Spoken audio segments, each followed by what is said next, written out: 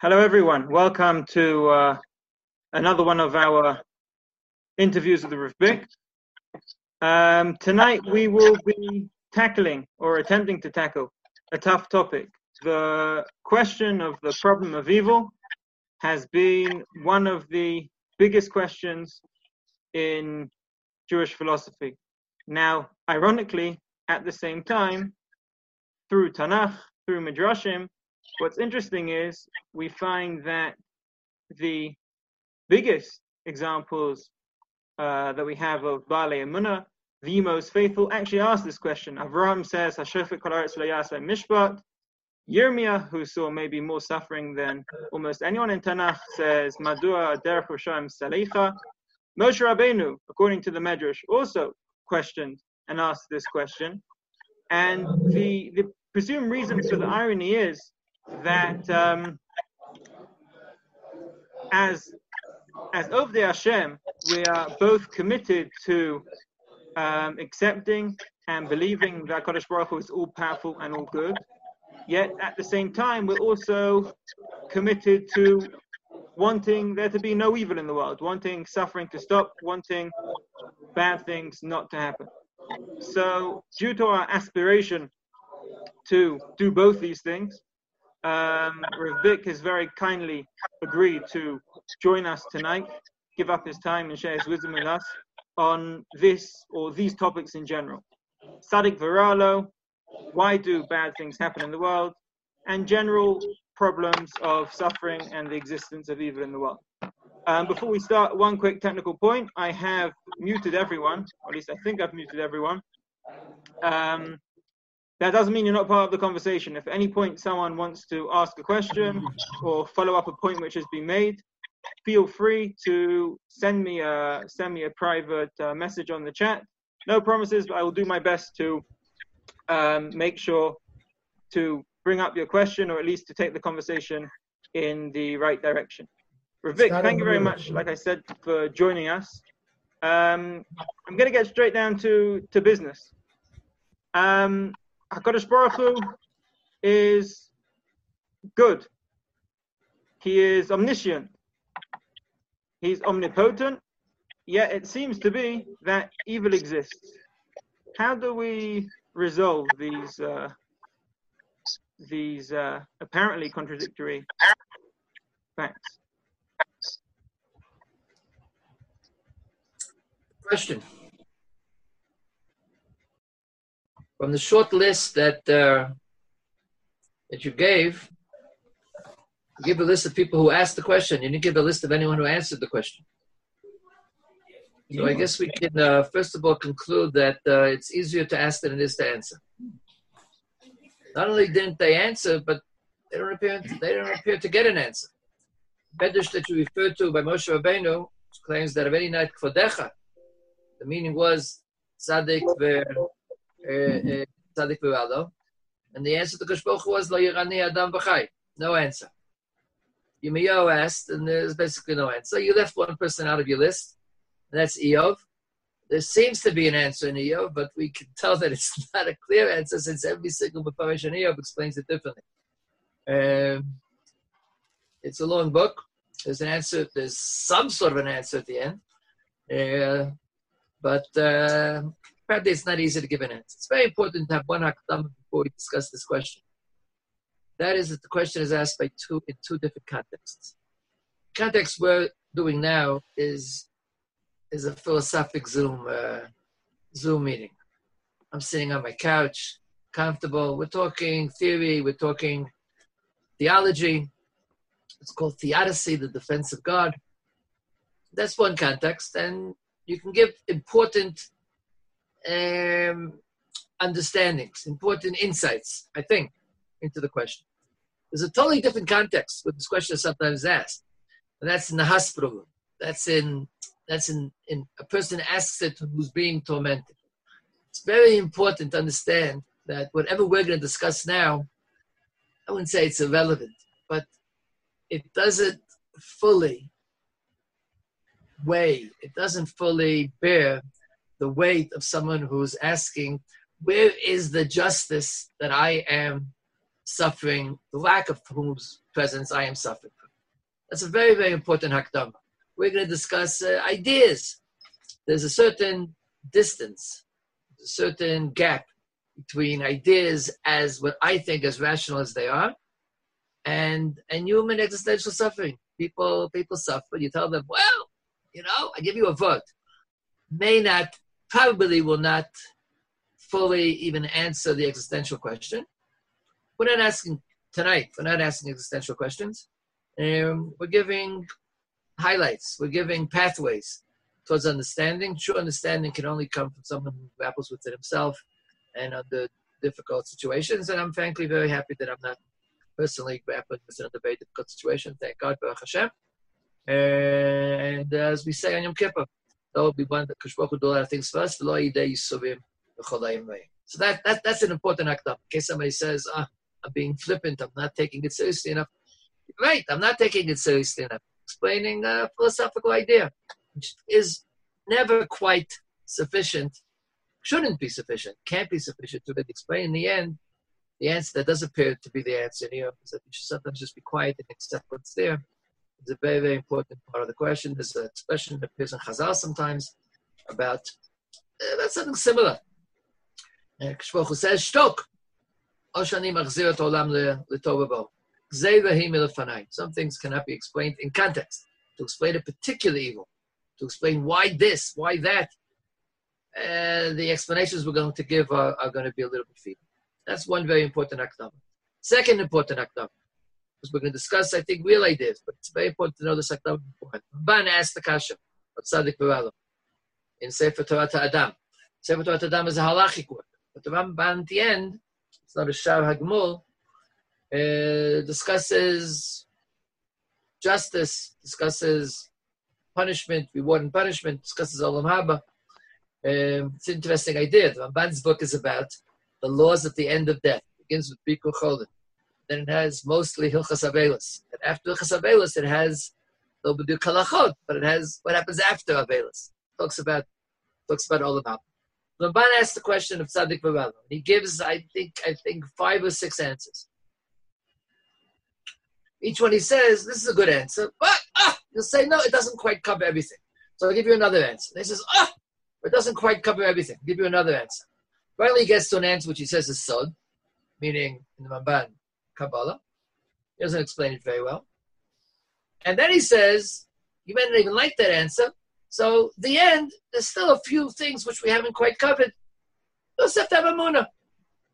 Tzadiku v'ein ava lefanav. Tzadiku Hashem. I accept that if God does it, it must be right.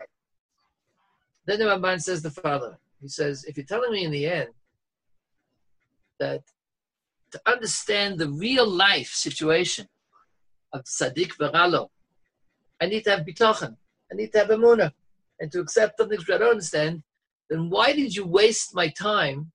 The Ramban says, you ask me, why did you waste my time with all those answers, since in the end, it won't work unless I also have bitachon. None of the answers was 100% fulfilling. So why did we discuss them? The Ramban makes a very, very important point about machshava in general, and specifically about the most difficult question of machshava, the palm of theodicy, the palm of Tzadik V'Ralo. The Ramban says, I've given you answers which now, when you then rely on emunah, but it will be mitoch chokhmah, v'lo miderech haksilim. That to understand a problem, and that's part of the basis for your emunah, is derech hachokhmah. And to simply say, I believe because I believe, Ramban says, is derech haksilim, the way of the foolish. And therefore, this trying to understand models which help us approach, but not completely eliminate the question of evil in the world, is combined with emunah, combined with faith in God, is derech hachokhmah. The Ramban says that's worthy in and of itself. That's what we are commanded to do when we deal with God in the world. Okay, that's the hakdama. Now, what do you want to know? Now you want to know the answer? In short, yeah.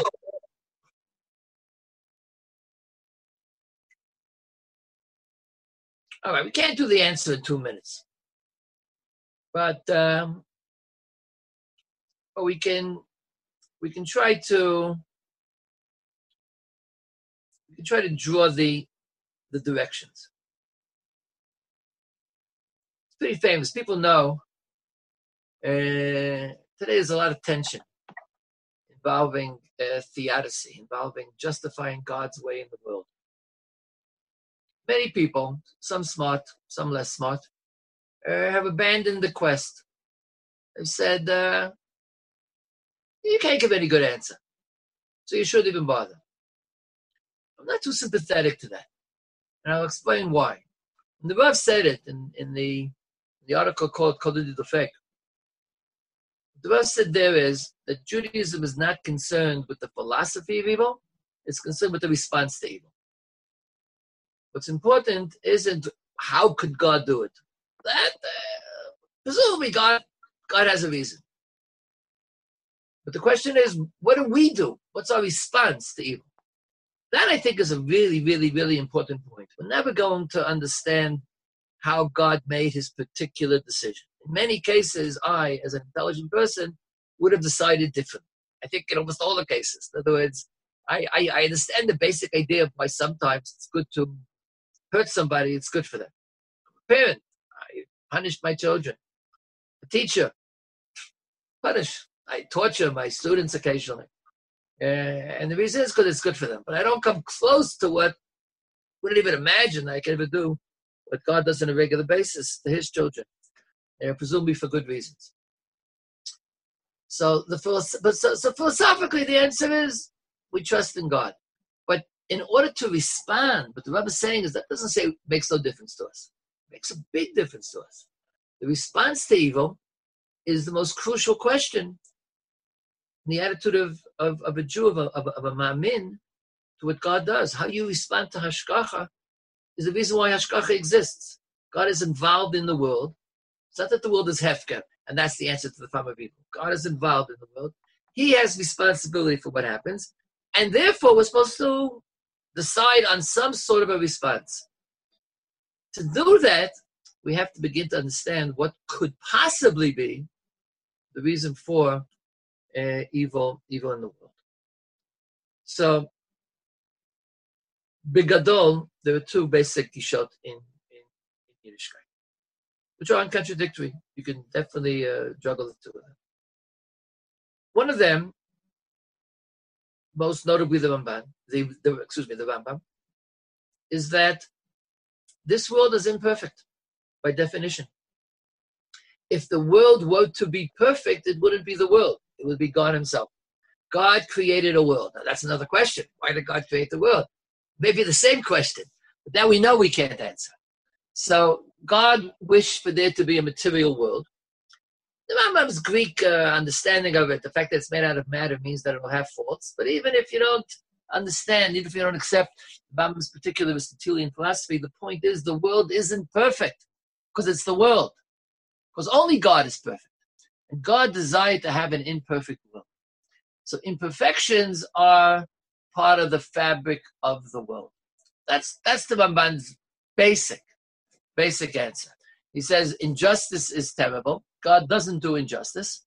But the condition for us as humans, as limited beings, the condition that we exist is that we exist in a limited and imperfect world.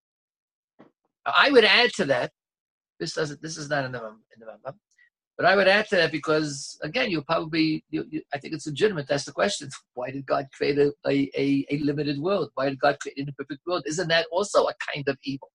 If God is, as you said, omnipotent, omniscient, and good, he should have made a better world. He should have made a perfect world.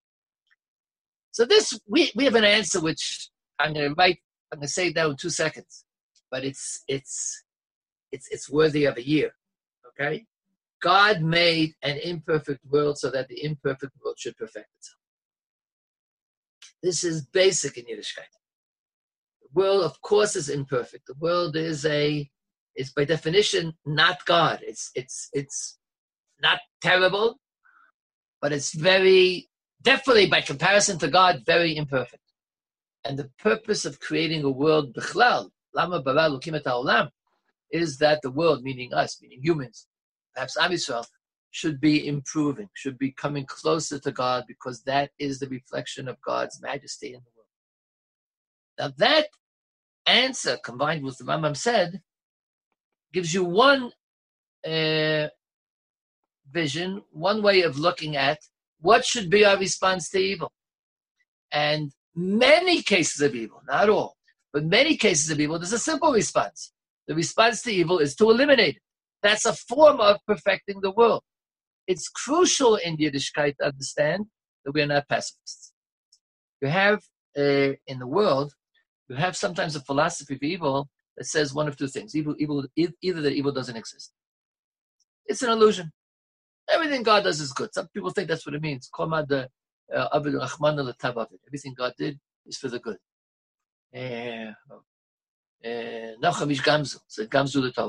Some people think that means he says, it's all good. Everything is good. Jews don't believe that. Never have they believed it. If you believe that, you wouldn't fight against evil. That's what's called pacifism. Pacifism would be associated with the military, but it's a wider philosophy. Don't fight against the world. It's not your job, because basically there's nothing to fight against. It's what God wants. And if you're a Maimon, if you believe in God, then you accept. We do not accept. You mentioned some radical cases, Gabriel, of where Nevi'im, Yirmiyahu cried out to God, Lama derech Rashayim tzalecha. He didn't ask why tzaddikim suffer. He asked why Rashayim benefit. But it annoyed him. It tore him apart, as well as others. But you can ask it of God, or you can try to do something, but we don't accept it. There's another philosophy that says that evil might exist, but it's nothing to do with us. It's not your problem. Your problem is to behave. There's a yesod in Yiddishkeit, uviyalta harami kirbecha. There's a yesod in Yiddishkeit, l'takein olam malchut shakai. There's a yesod in Yiddishkeit that you have to l'takein et kol olam kulo. That we don't suffer evil. If you just view it and you don't do anything about it, it's almost equivalent to you having done it yourself. So on the one hand, we take evil really seriously. If you have stood next to evil and done nothing about it, whether it's happening to you or happening to somebody else, the more important case is happening to somebody else. Someone is sick and you don't help him. Someone is naked and you don't clothe him. Someone is hungry and you don't feed him. Then you've blown the meaning of existence. There's no reason why you should exist other than to make the world better. So the first, and therefore many, many cases of evil could be explained. Now I'm going back to theology. The theological explanation of many cases of evil is similar to the theological explanation for why God made an imperfect world, so that we should fix it. And sometimes he makes a more imperfect world. Someone is suffering. Why? The answer is so that you should help him out. Now, I know there's a moral question involved. Is that justified? So that I should become a better person, he should suffer? So that I should be a lachum, he should be hungry? So that I should give tzedakah, he should be poor? Theology, I believe in theology. We should think about that question. But the practical answer is, kanareh sheken, that God is justified in introducing problems, because problems require and demand that we fix them, we ameliorate them, and the amelioration of the problems, the improvement of the world, the perfection of the world in the direction of God, to be more like God,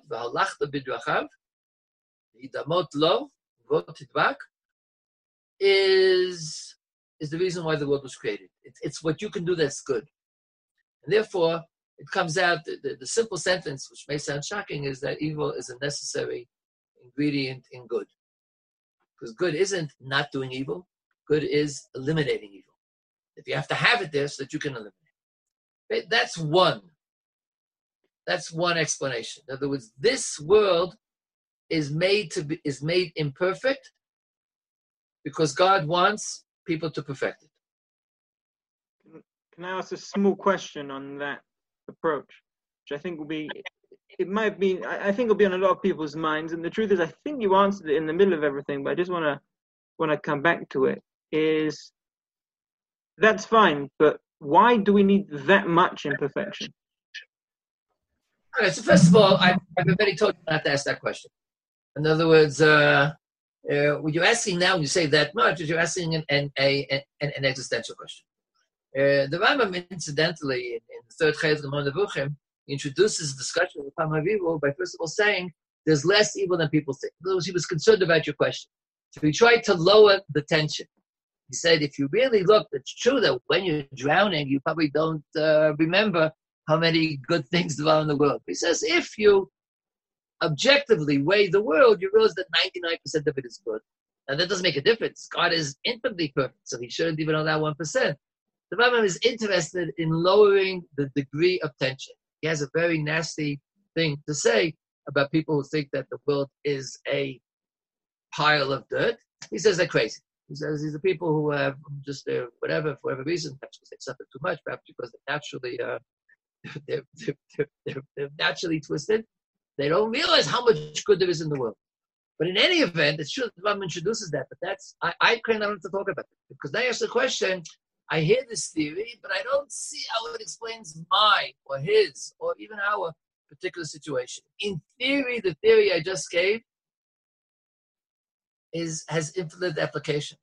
Because, I'll explain why. Now, this is something I'm saying very glibly. If people want to accuse me of being, oh, really, you really take that seriously? They're correct. But in theory, I'm right. The more evil, the more suffering there is in the world, the more opportunity there is to fix it. So, therefore, it's philosophically illegitimate to say, I think that 10 pounds of evil could be explained by this theory I just presented, but 20 pounds not. The answer is that 10 pounds of evil produces, hopefully, the challenge would produce 10 pounds of fighting against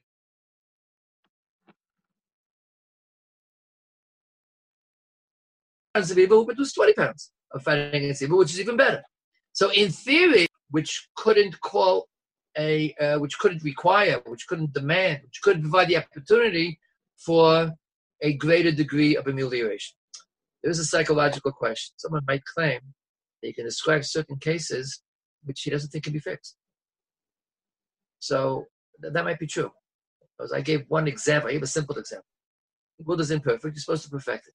Perfection isn't always fixing the thing itself. In other words, if the Medrash about Rabbi Akiva and Tunas Ufas. Tunas Ufas said, mitzvah of Mila, you're messing up God's world.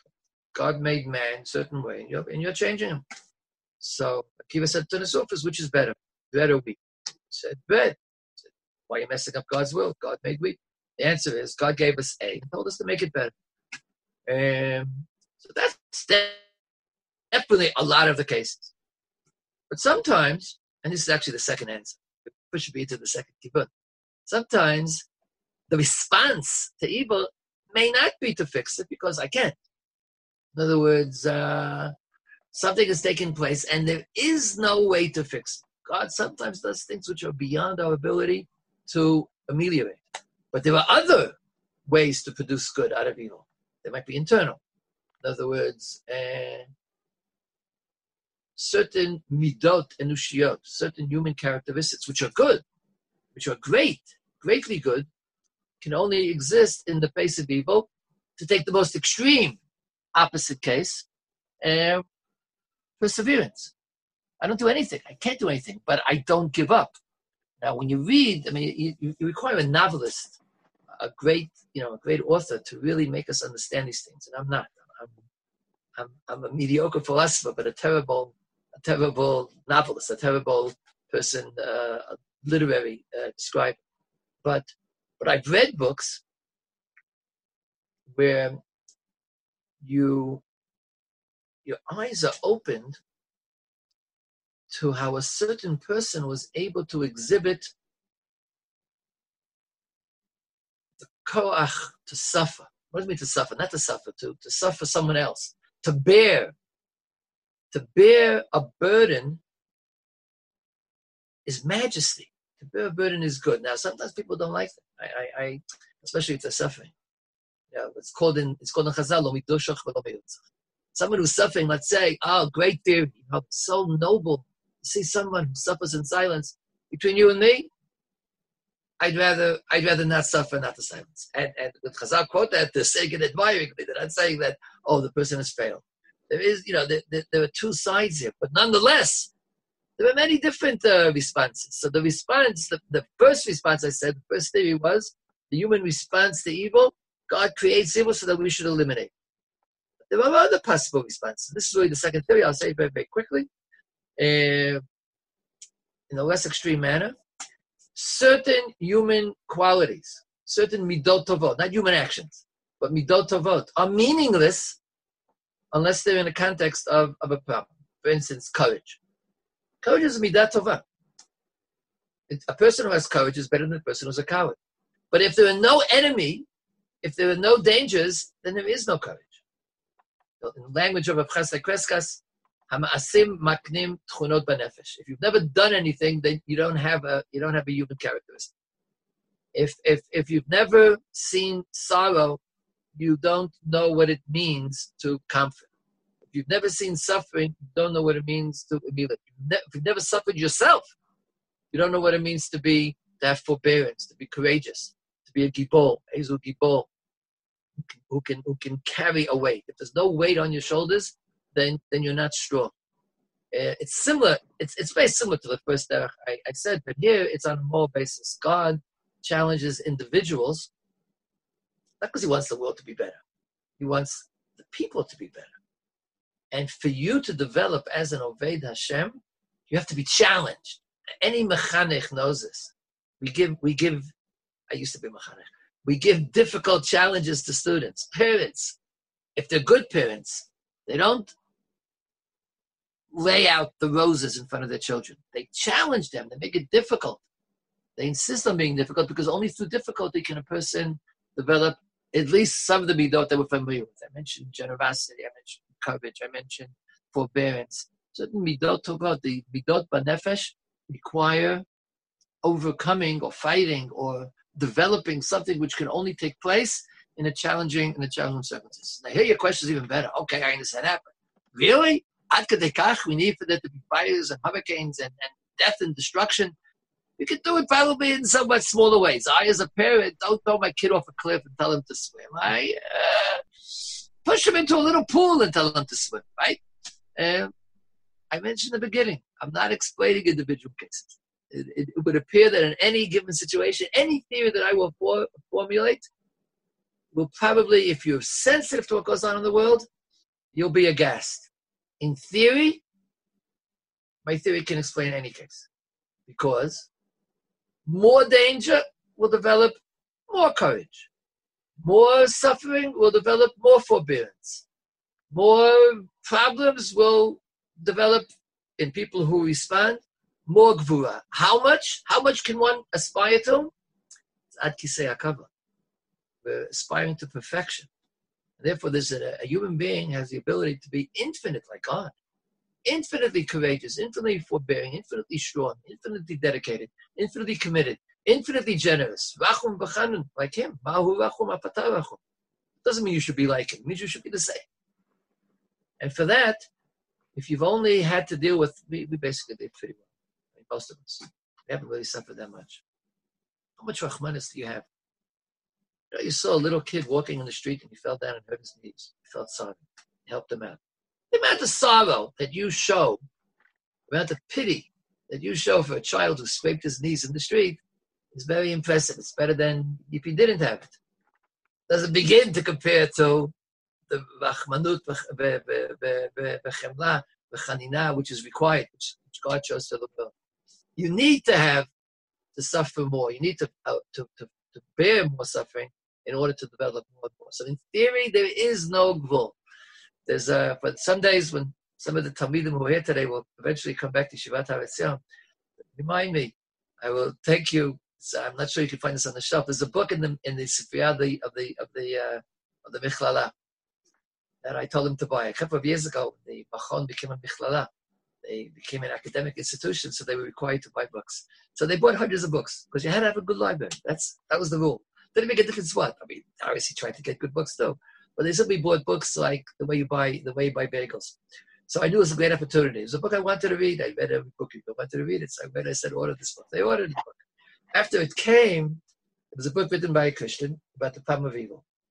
That's okay. I don't think that was a problem. It had a cover. It was a paperback. The cover you can't put on a shelf in the Yeshivat HaRetzion. For a Christian, the ultimate example of suffering is a particular individual who suffered greatly, the way they understand it. He was on the cover. I think it was nice. So either they put a brown paper bag on the book or they hid it someplace. But I read the book. The point, the first chapter of the book said, the author said, I know all the theories of the problem of evil, but I will now, and he gave you cases. He didn't say, I feel there's more evil that can be explained. He said, I will give you a case which happened, and I don't think you can tell me what good can come out of that case. I'm not even going to tell you the case. I still remember to this day because it was really hard. It was a true story. So again, I'm not going to explain every case. In theory, I could explain any case. Practicality, if it happened to me. So, I had a cold. I know why God gave me a cold. He wanted to see if I still live when I had a headache. I failed the test, but it was a good idea. At some point, I'm not gonna develop a good response. At some point, I'm gonna break. It's a very interesting medrash in the beginning of Lech Lecha. God sent a Ra'av, Vayira'av ba'aretz, Vayered Avraham Mitzrayim. Right? That's the first place where Chazal say it was a nisayon. Later on, they count. There's no count in medrash. Medrash says Avraham Avinu nitnasai esav panim. There's no list. You have to try to guess. We know the last one was the Akedah. The one that's mentioned is Vayered Avraham Mitzrayim. Medrash says he just got there, he just got that swell, and then next day he had to leave. Big nisayon. The others you have to guess about. So there the Medrash has a certain presentation about nisayon. Medrash says the following thing: God v'hashkacha. What's a nisayon? Nisayon is it demands of you to deal with a certain measure of evil. Being commanded to sacrifice your son was a great situation of evil for Avraham Avinu. He suffered for 3 days. Yes. If he had done it, he would have suffered more. Yes, Yitzchak was suffering. God put Avraham Avinu in a situation that was torturous. That's called the nisayon. Medrash says that God, b'hashkachato, ha'elyonah, only subjects people to trials which they are capable of passing. Doesn't mean they're guaranteed to pass it. You have b'chira chavshis, but they're capable of passing. Recognizing that if I take the average person and ask him to be a superhero, he doesn't have a practical way to do it. He doesn't have the training. You have to do it slowly. That's what it means. Esa nisyono, Saba Avinu. He didn't start with the Akedah. Avraham Avinu, the greatest Jews, if he started with the Akedah, he would have failed. No chance. Avraham Avinu, God sent him Nisayon A, which was Lech Lecha Me'atzacha. Nisayon B, you have to go to Mitzrayim. Another 8, don't know what they are exactly. You can guess this story, that story, Stom, etc., etc., etc. And the 10th one, the greatest of them all, was the Akedah. And then the Midrash says as follows: David HaMelech also had a Ra'av. Vayira'av ba'aretz. And then the Pasha there explains really why it happened and how David Avinu dealt with it. But the Midrash says it was late. It was supposed to come earlier. I don't know how the Midrash knows this. This Ra'av, this famine, should have taken place in the days of Shaul HaMelech, not David HaMelech. So why did it take place David HaMelech? Kevan shara'a et Shaul. Shaul should forgive me for this expression, but it's not mine, it's Chazal's. Shaya ki grufit shel shikma. Shikma is perhaps a sycamore tree. It sounds like the same words. I think that's what it is. I don't know what a sycamore tree is either. So it's some tree. It grows in the Negev. And the shikma is a very brittle tree. It doesn't bend in the wind. So I've seen this. They take people to show them to see what the other measure understood it. Any place where there's a shikma tree, in the desert, in the Negev, underneath it are broken branches. Every time the wind blows, branches break. It's very brittle, and the slightest bend, it snaps. Baruch Hu said about Shaul HaMelech, this is interesting for those of you who are interested in Tanakh, Shehu haya ki grufit shel shikma. He snaps easily. And therefore, God did not bring the famine in his days because it would have been pointless. So that's also a matter of faith. You have to believe that if God is subjecting you to a nisayam, it's because God has faith in you.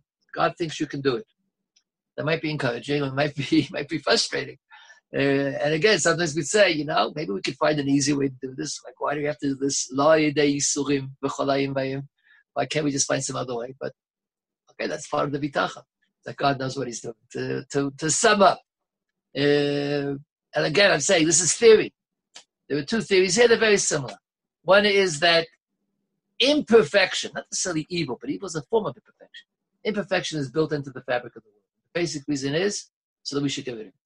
The second thing says that moral virtues, many moral virtues, maybe even all of them, moral virtues can only exist where they're being tested, where I'm responding.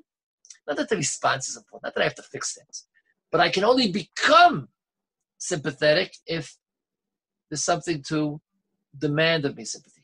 I can only become courageous if there's a danger in front of me. I can only become strong if I have to lift heavy weights. And therefore, God sends us these, that's what it's called nisayon in this theory, challenges.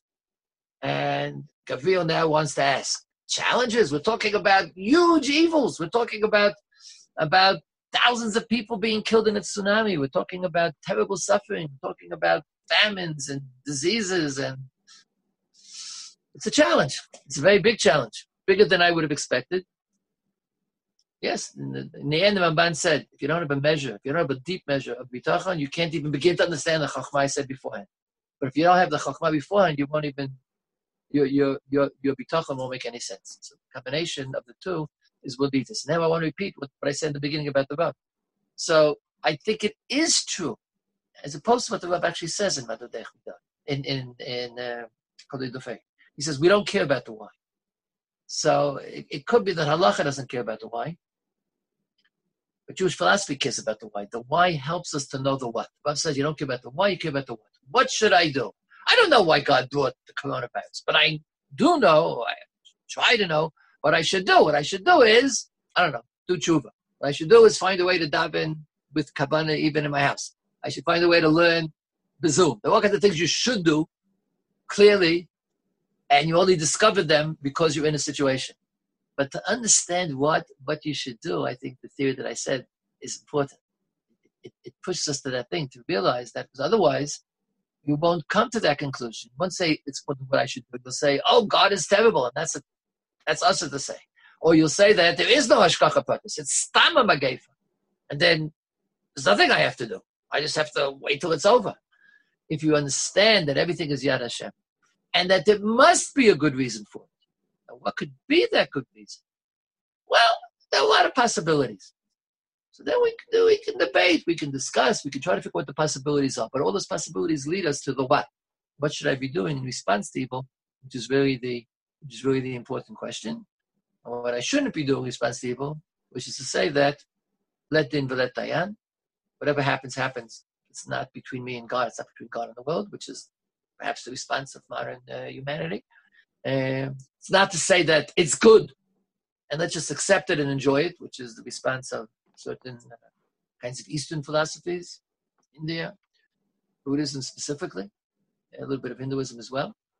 We should say that, this is bad, and I have to do something about it. What do I have to do about it? If I can fix it, I fix it. If I can learn to live with it, I learn to live with it. If I become a better person because I've dealt with it, then I will become a better person because I've dealt with it. That can only arise if you have the proper hashkafic attitude beforehand. To have the proper hashkafic attitude beforehand, you have to find a way not to be depressed. You have to find a way not to be broken by evil. And that's why I think that the different attitudes in Jewish philosophy are important to understand, and to understand them much better than could possibly take place because we've been schmoozing for 20 minutes. This is something which requires, I think, personally, requires deep understanding, because you need to understand it well enough to be able to develop a proper response. Not that you need to be smart. You don't need to be philosophic. Most of us require a certain measure of philosophic understanding in order not to, when it really becomes hard, not to have the wrong response, not to be broken, not to be miyuash, not to be Yeush in English, no, not to be despondent, not to give up, not to but to handle evil in a manner which will reflect the Taken Olam Achut Shakai B'chol Be'em V'Sai Yikush. If I could ask two very quick follow-up questions which have come in on the side. Essentially, the two arguments, or the two approaches which you've presented, basically are both about imperfection, are both about perfecting imperfection. One about perfecting the imperfection of the world in general, or the world around us, and one about perfecting personal imperfections, building one's character. It's called perfection of the soul. Perfection of the soul. Now, first of all, what happened? It's good that you mentioned the Akedah, because the Akedah has a happy ending. In the end of the day, Yitzchak wasn't slaughtered. But there are many, many cases of suffering, and I'm sure people are thinking about Holocaust and all the kind of cases which come to mind when we discuss these things, which don't have that happy ending. How can it be character building if the character no longer exists at the end of the story, or exists in such a decimated way that there is that character can no longer be improved? If I could add another question, just because you didn't mention one of the most popular approaches to this question. I'm wondering whether you consider it to be included in one of the ones which you mentioned, or you don't rate it much, and that is the free will argument. That for people to be free, they have to have the possibility of doing evil. They have to be allowed to do evil. Does that fit in with what you're saying, or is that an alternative approach?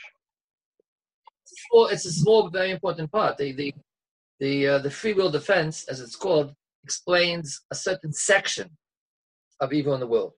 It explains why people can do evil. That's not what most people think of when they speak of you're the one who said tzaddik v'rada. So tzaddik v'rada could be how come bad people can shoot tzaddikim. What we usually think of is why tzaddikim sick.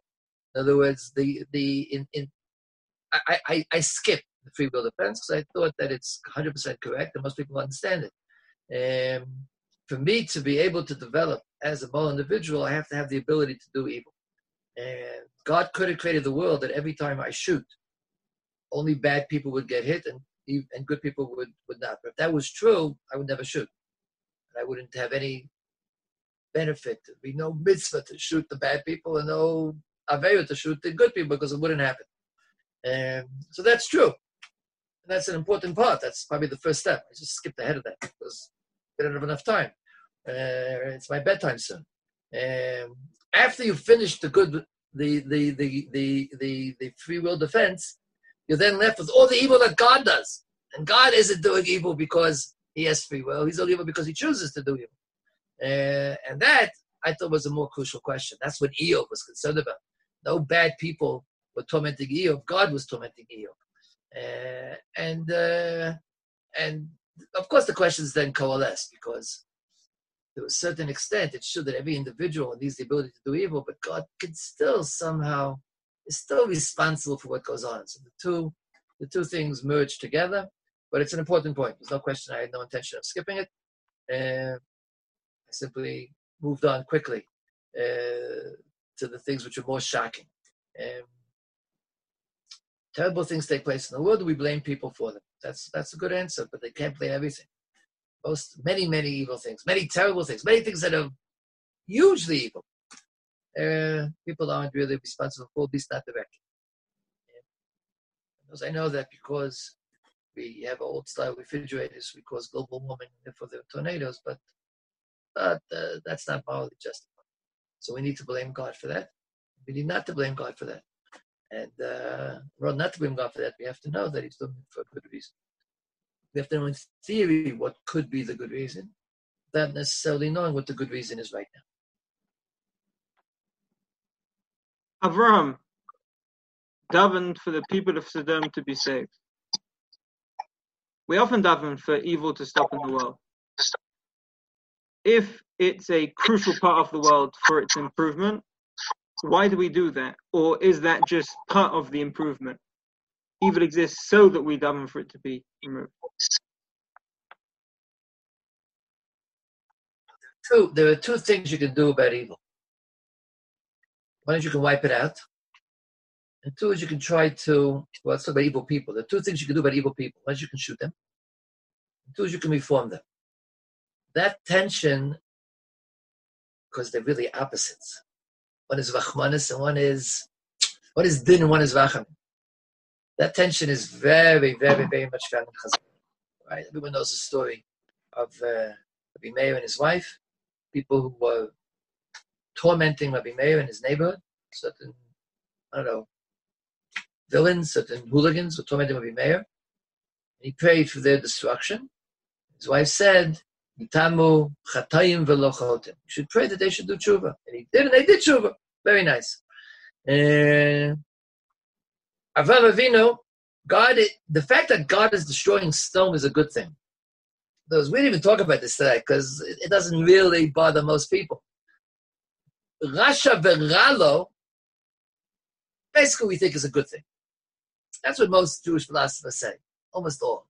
So that God wipes out stone, we should applaud. But Avraham Avinu doesn't. So in the pshat of the psukim, not so bad. He says maybe there are tzaddikim there. So he's not going to applaud for killing the tzaddikim. But Chazal didn't understand that though. Chazal understood that Avraham Avinu knew they were Rishayim, and he was trying to save the Rishayim. And not only did he try to do that, but the Medrash says in the beginning of Lech Lecha that is why Avraham Avinu was chosen to be the father of the Jewish people and the person, the herald of God's presence in the world. Because Ahavta Tzedek v'saneita Rasha, and Chazal explained that passage, doesn't mean that you love justice and you hated evil, but you love to justify and you hated to convict, to lahashia. And Avraham Avinu went out and said, I know they're evil, but let's find a way to save them. So there's obviously a great, very essential. This is why Avraham Avinu was chosen, says the Medrash there. That's why God, the end of the pasuk is, Ahavta tzedek tzadneita resha, achein mashachacha Hashem elokecha Hashem sasam michavecha. That's why you were chosen. He anointed you above because of that trait. On the other hand, to take the total opposite case, daven every day. Mashinim al tikva. כל המינים כרגע יובדו בכל יבך ויקראת ומחוץ זדון מהרה תעקר ותשבר ותמגר ותכניע מהרה בימינו. We pray for the destruction of evil. It's a difficult bracha. I think I would have said that any morally sensitive person should have some problems with that bracha. How much do we identify with the destruction of evil? There's a pasuk that says, "V'avodu Shayimina." We're happy when Rishayim are killed. On the other hand, we know the Medrash that says, "Kashvach says to Malachim, do you actually have Vina? Do you say Shiva when evil people drown?" Both sides are true. There is a midat tova of God that is Sadik v'tovlo rasha v'ralo. Justice. If we lived in a world where nothing bad happens to good people, but nothing bad happens to bad people either, everybody's happy, that would be an unjust world, and it wouldn't reflect God. It wouldn't be the world we want to live in. Not just that, there's a mitzvah. God commands us to do justice. He commands us to make a betin and to punish the evil people in our own midst. So justice is a midah. It's called din. There is an opposite. I cannot stress more the word opposite. There's an opposite midah, at least practically speaking, opposite, called rachamim. We prefer that the evildoers not to do evil, so it won't be necessary to punish them. We also would like to give them a second chance. We also would like to convince them to do tshuva because we know tshuva works. It's not just the two possibilities here. There's tension. There's a real contradiction here. Is it mutter? There's that one story I quoted said that it was Bruya told her husband, Rabbi Meir, you shouldn't daven for the people who are tormenting you to die. Basically, she said it's us. Itamu chataim v'lo chotim. I assume Bruya said Shemona Esrei like I said Shemona Esrei. We do daven, not the people tormenting you, but say it. Laminim v'lamashinim, malchut harisha. We want it to disappear. On Rosh Hashanah, we say both things. Malchut Hashem ba'olam, the kingdom of God in the world, in the first bracha, the third bracha of Shemona Esrei, the first place we talk about Malchut, in Birkat Hashem, we say, B'chol u'chein tein pachtecha, b'chol harisha chula ka'ashan tichle. You should appear in the world and eliminate evil. Burn it up, destroy it. We ask for that. We pray for it. B'chein tzadikim yu v'yismachu. A few lines later, in what we call Malchuyot, this is the second Malchut in Shemona Esrei, or in the middle Brachot, the first bracha with Kiyot, with Psukim, the Rav demonstrated, won't go through it, but anyone can just see it. It's clearly true once you look at it. The goal there is, we pray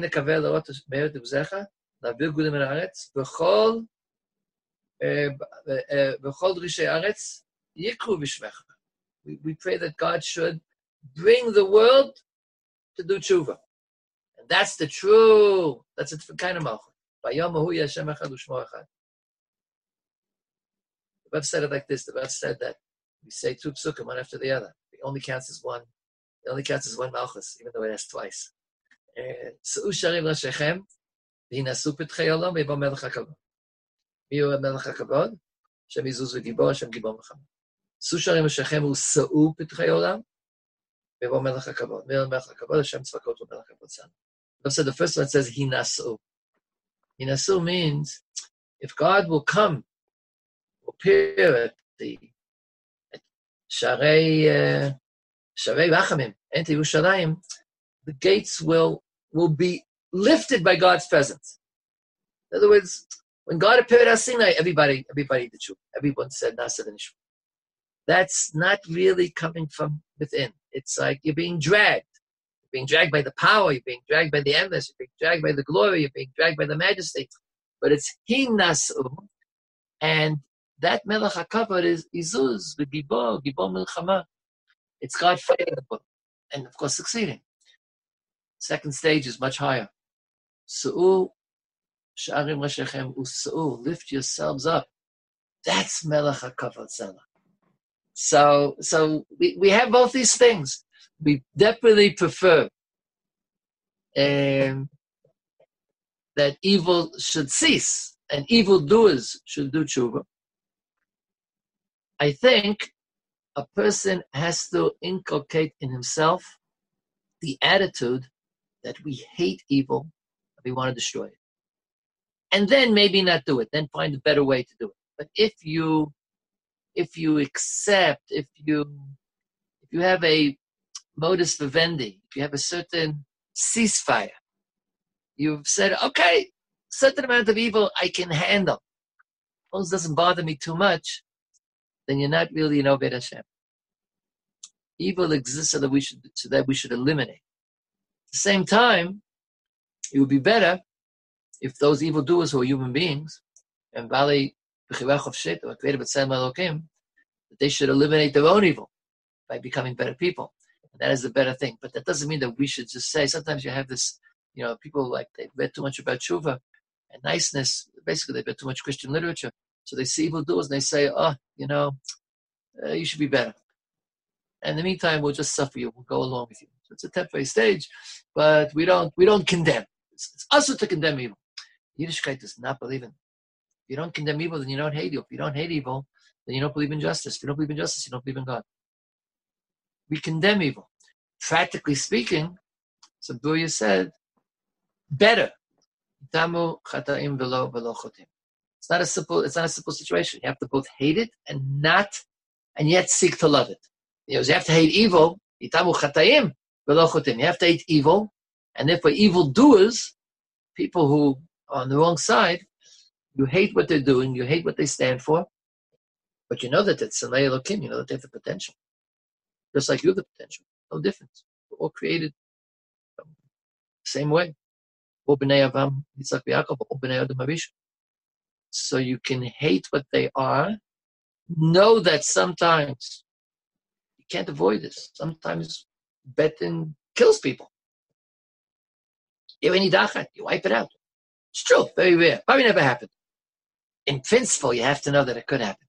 Because you need to have an attitude that I don't accept evil. I know it exists. I know it's the worst thing in the world. I know that it's the opposite of God. I know that it's an affront to God. I know that it's Midah neged God, and it's Megarish Hashchina min ha'olam. And therefore, I want to get rid of it. That's what I exist for, destroy evil. At the same time, for the same reason, the real way to destroy evil is to bring the whole world to be open to Hashem. So we have these two that they're contradictory. They're not, well, they're practically speaking contradictory. Theoretically speaking, they come from the same thing.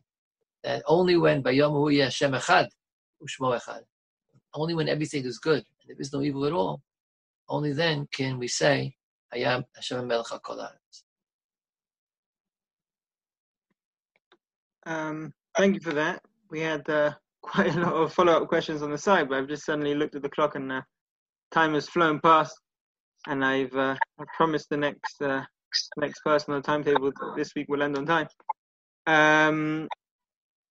Maybe one minute question just to end off. It's a bit of an unfair question, especially to ask right at the end, and that is what you've really been trying to avoid the entire hour, and that is talking about the sufferer themselves. Can you give us just one thought about how the sufferer themselves might respond to the existence of evil? How or whether that would or how it would impact their avodas Hashem? I know it answered the question, but I'm fearful of answering it, because somebody who answers that question is really setting himself up for it's like a kind of Ayinhara kind of thing. I think we've all seen, perhaps personally, or read about human beings who were ennobled by their suffering. Now, we all know, perhaps we've seen or read about people who were destroyed by their suffering. Suffering made them little. Suffering broke them. We also know that suffering, there's a certain midah tov. I don't want to exaggerate how tova it is. There's a difference in different cultures. Judaism doesn't go overboard in this, but yes, a person who has forbearance and endurance, and despite his suffering continues to be a human being, to fight for the right, to stand up and to serve God and to serve what's right, that is a greatness which isn't found to the same degree in the average well-off, middle-class Oved Hashem who's living in Alon Shvut or Teaneck, and Seder manages to go to a minyan 3 times a day, where it's in a beautiful building and he doesn't have to drag himself because he can take the car and someone picks him up. There's a nobility, there's a midah tova that involves simply forbearance, suffering, not suffering in silence, but suffering with nobility, suffering with courage, suffering with strength. I'm so scared to say that because I do not wish to be tested in that manner. But if I am tested in that manner, I hope that I will succeed, and I know that it will be a great thing if I succeed, but I prefer the Kishbach Upami other things to bear with in the meantime. So that's why, yes, I haven't ignored it. Chas v'shalom, I've avoided it, because it's a very dangerous thing to say things which, when people like myself, Baruch Hashem, are blessed, so it's sort of superficial to say, wow, I really admire Eov, who did not curse God, even when he had all his children were dead and his body was covered with sores. It's a beautiful thing to read Eov. I don't wish to see whether I could do it. But I should wish to see if I could do it. In any event, it's up to God. God in his wisdom will treat, as I said before, God in his wisdom will test those whom the test is good and not test those whom the test is not good. But there's no question about it. I think anyone can read, I can't think of a good book offhand. There are innumerous good books which will make someone understand the tense greatness of a person who bears a heavy load. Okay. A couple of years ago, there was a thing that you don't hear in yeshiva so much anymore. There was a time, maybe because people who did it. There's a whole series of great hespedim given in Yeshivat Har Etzion. Because we had great maspedim.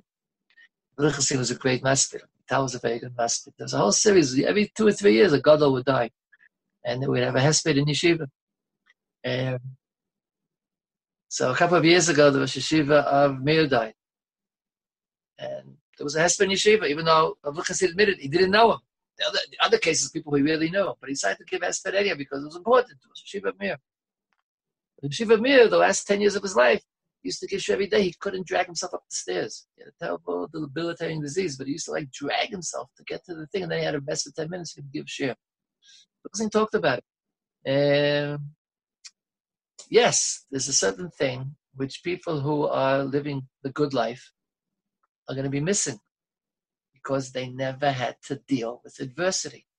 And dealing well with adversity is one of the greatnesses of man. One of the greatnesses of man who's created in the image of God.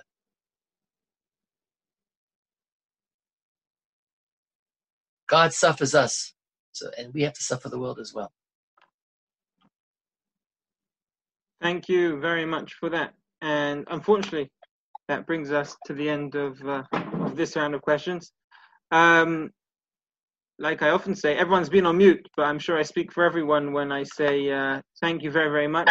Not only for giving us your time, but also for agreeing to discuss this topic. Definitely not an easy topic to discuss. I'm sure many other people wouldn't have had both the ability and had been brave enough to discuss it. So thank you very much for that. To those whose questions I didn't get to on the side, I apologize, but we'll be back. We may be even back about the same topic, or at least about the second half of this topic, which when we finish dealing with the why, there's always the what to discuss when it comes to suffering. But that is it for tonight. On behalf of me and on behalf of everyone, Vic, thank you very, very much for your time and for your wisdom. Okay, call to everybody. We should see each other soon. Thank you.